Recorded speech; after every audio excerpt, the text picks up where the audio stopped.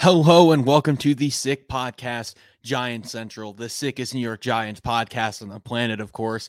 I'm your host, Desmond Novak. Welcome to episode 20. Going to be hitting a little bit of a depressing breakdown of the Giants-Raiders Week 9 game, as well as what the Giants can really do after Daniel Jones' injury. Let's get into it. Turn up your volume. Because you're about to listen to the Sick Podcast. Giants Central. Incomplete, and the ball game's over, and the Giants have won Super Bowl 46. The sickest New York Giants podcast. It's gonna be sick. All right, y'all. Who are the pretenders and who are the contenders in the NFL? We know the Giants ain't contending right now, but we're more than halfway through the NFL season, and DraftKings Sportsbook is still pumping out unbeatable offers every single game. New customers can bet just $5 on anything and get 200 smackaroos instantly in bonus bets. And maybe DraftKings ain't stopping there. All customers can take advantage of a sweeter offer every game day. So get in on the football action with DraftKings Sportsbook, an official sports betting partner of the NFL. Download the app now and use code 6sports because new customers can bet $5 on anything to get $200 instantly in bonus bets. Only on DraftKings Sportsbook with code 6sports. The crown is yours. Gambling problem? Call 1-800-GAMBLER or visit www.1800gambler.net. Or if you're in New York, call 877-8-HOPE-NY or text HOPE-NY at 467-369.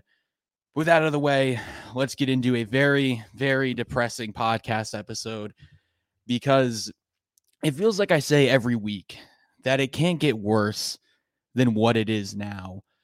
And it just keeps piling on. It's like Dan Duggan, an athletic reporter for the Giants, had a really funny tweet where he's like, when it rains, the roof caves in and you don't have home insurance.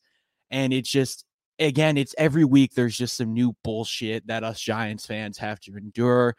And entering this week, there's actually a lot of excitement because Daniel Jones was coming back. Andrew Thomas was finally making his return. And after missing, I believe, a week or two, Evan Neal is coming back from an ankle injury. But almost immediately, that hope was just ripped from our hearts because after going down on a sack in the end of the first quarter, Daniel Jones was shaken up a bit. And then in the very first play, the second quarter, he went down with absolutely no contact after dropping back.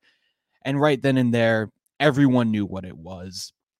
And now we have to watch the Tommy DeVito show. I will say, Daniel Jones didn't look very good in this game beforehand, but I really don't care because I hate seeing players get injured.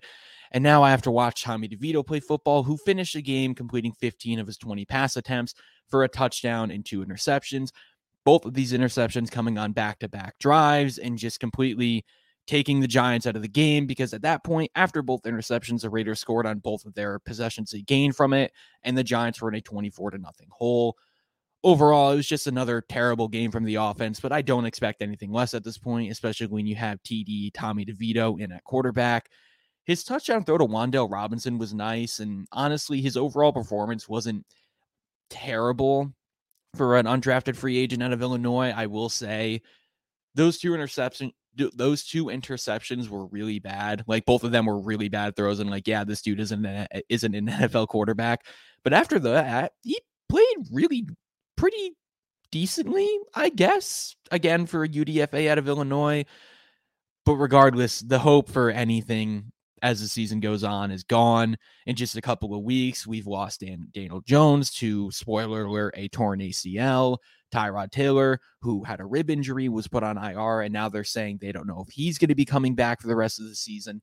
Darren Waller was put on IR with a hamstring injury, which he's dealt with a lot in the past. And Graham Gano, who I talked about a lot on the episode before last, because of his knee injury, was put on IR, is going to have surgery, he's done for the season. And offensively, I really just don't think there's much the Giants can do at this point. No amount of coaching or play calling can fix this unit, especially, honestly, with the coaching the Giants have. All due respect to Brian Dable and Mike Kafka, but I really think that they've kind of proven at this point that there's just not much they can do. I will say, if there's one bright spot from this game, it was Saquon Barkley. He didn't get as many carries as I thought he would. I did make a tweet where I was like, "Oh, he's going to end the game with 45 carries after Daniel Jones went out," but he didn't. Finish the game with 16 carries for 90 yards, and I'm kind of surprised that they trusted Tommy DeVito as much as they did. He, again, after the 2 interceptions, played fine, but overall not a good game.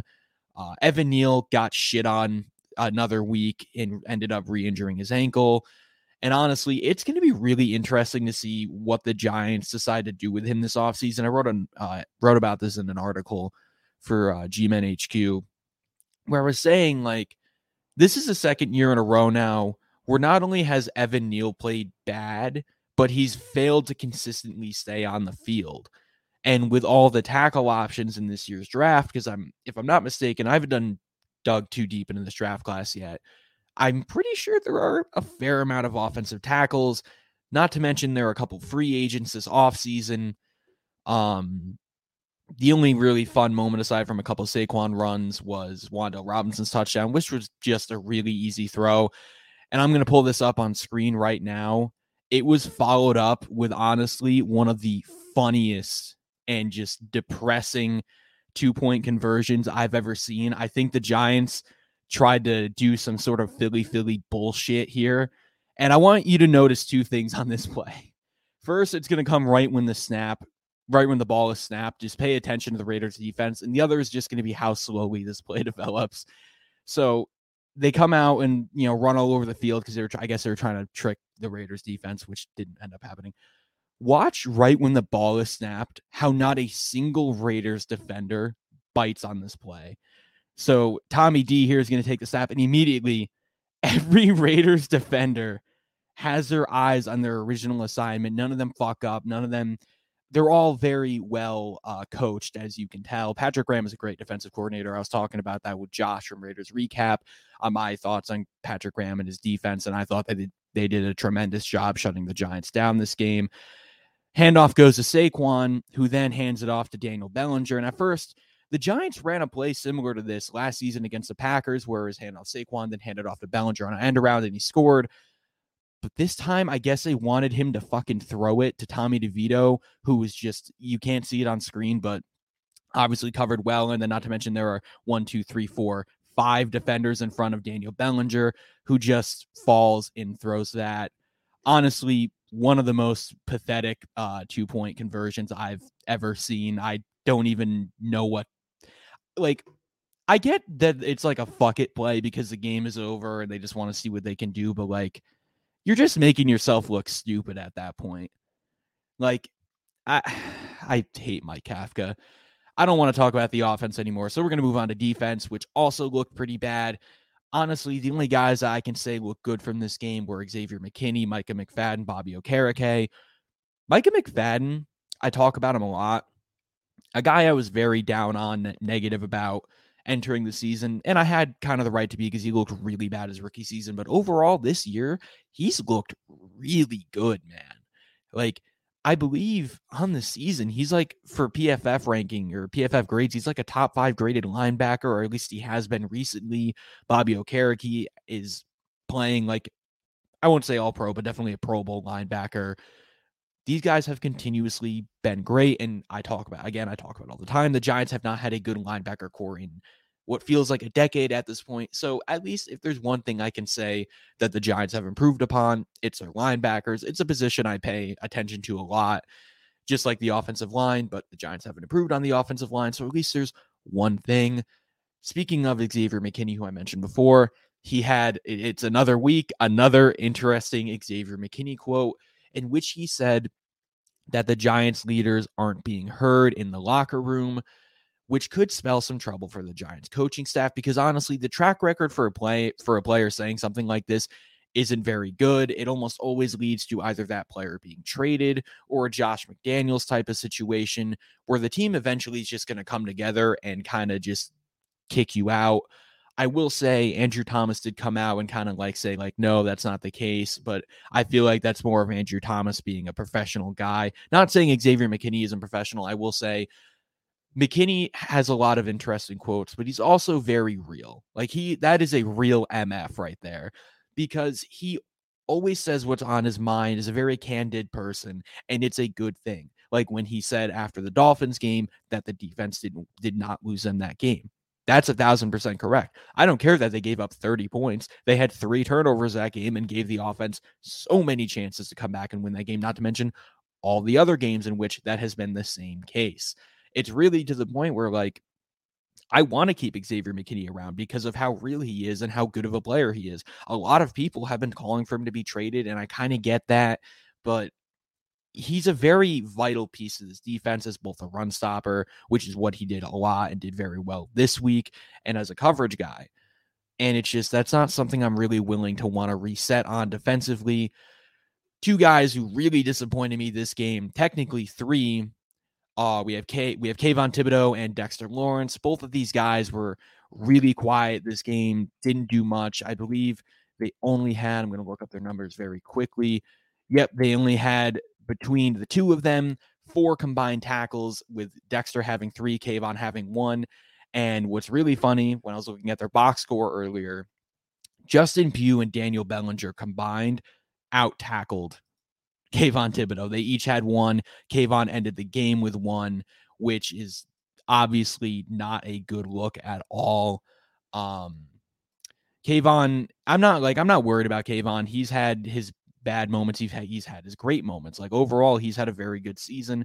I was hoping for a little more because, like, this Raiders offensive line is solid, but not great.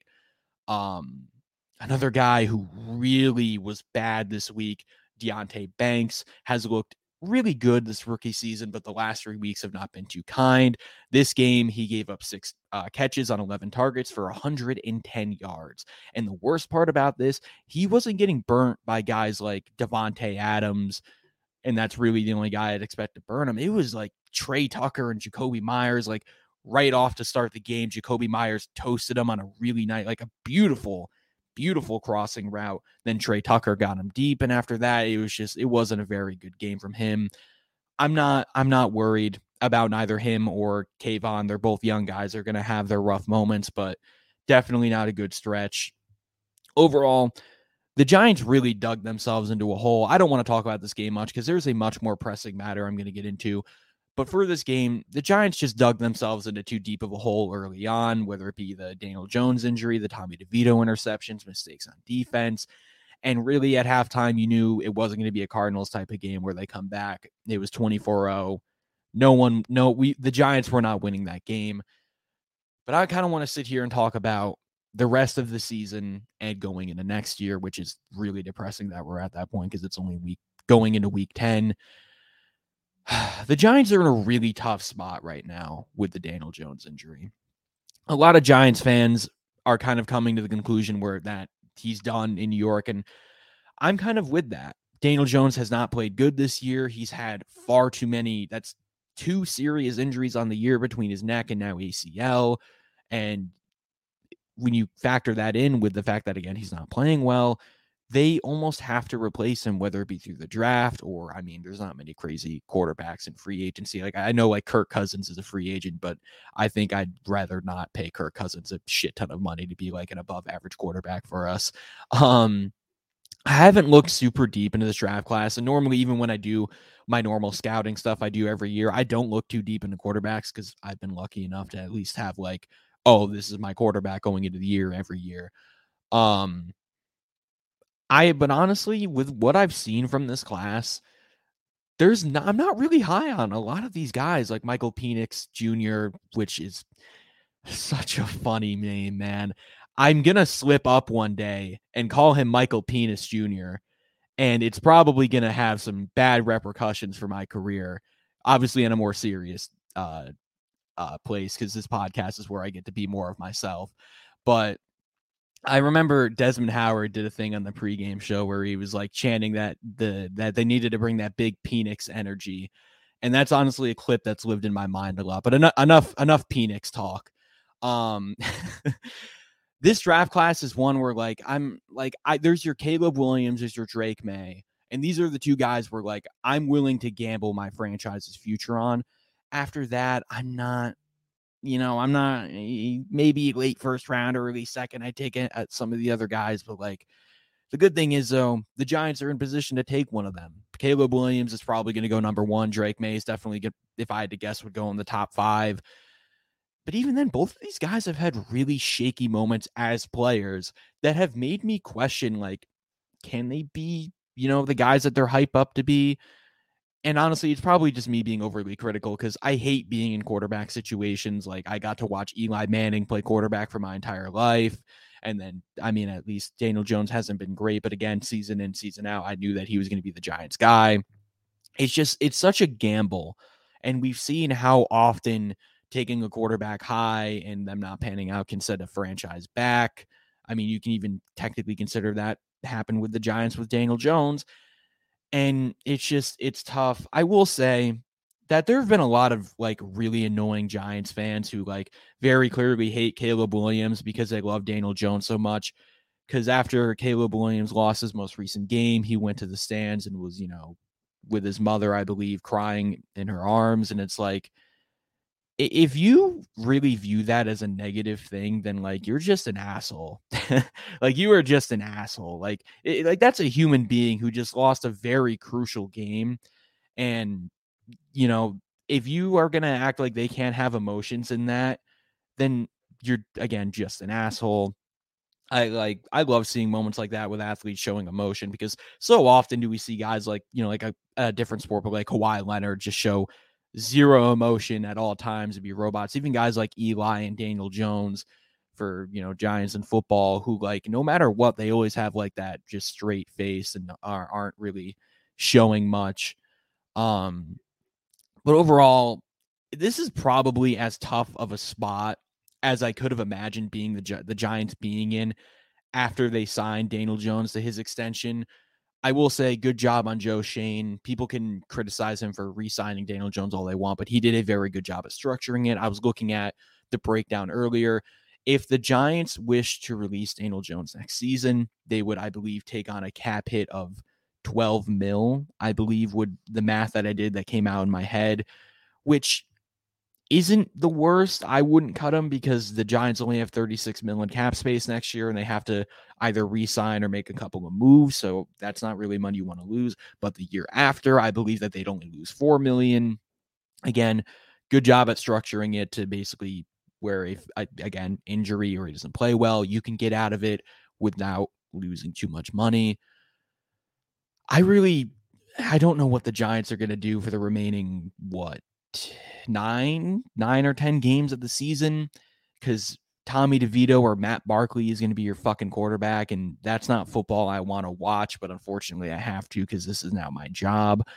I really don't think this team is going to be able to win another game. I'm going to be honest. Maybe the defense can help win a game like they did against the Commanders and almost did against the Jets. But even then, like, the offense is probably not going to score much for the rest of the season. Saquon's going to have his moments. Maybe Tommy DeVito can pull a crazy pass out of his ass every now and then, but this is such a depressing moment. Like, I was texting my dad during the game yesterday, and I was like, man, I just feel numb right now. Like, there are no emotions coursing through my body while watching this. And it's kind of just the experience of being a Giants fan. Like, sure, we've had our playoff, appearances in 2015 and last season, 2016 and more like it. But even then, like, outside of those 2 years, it's been really bad since the Super Bowl. And I'm very grateful to have witnessed a Super Bowl while being conscious. I've been alive for 2, but I've only been conscious for 1. And it's rough, man. It's really like, this is terrible. It just, again, it feels like every year the Giants go into the season with hope, and then it just ruined instantly because of all the injuries and bullshit that they have to deal with.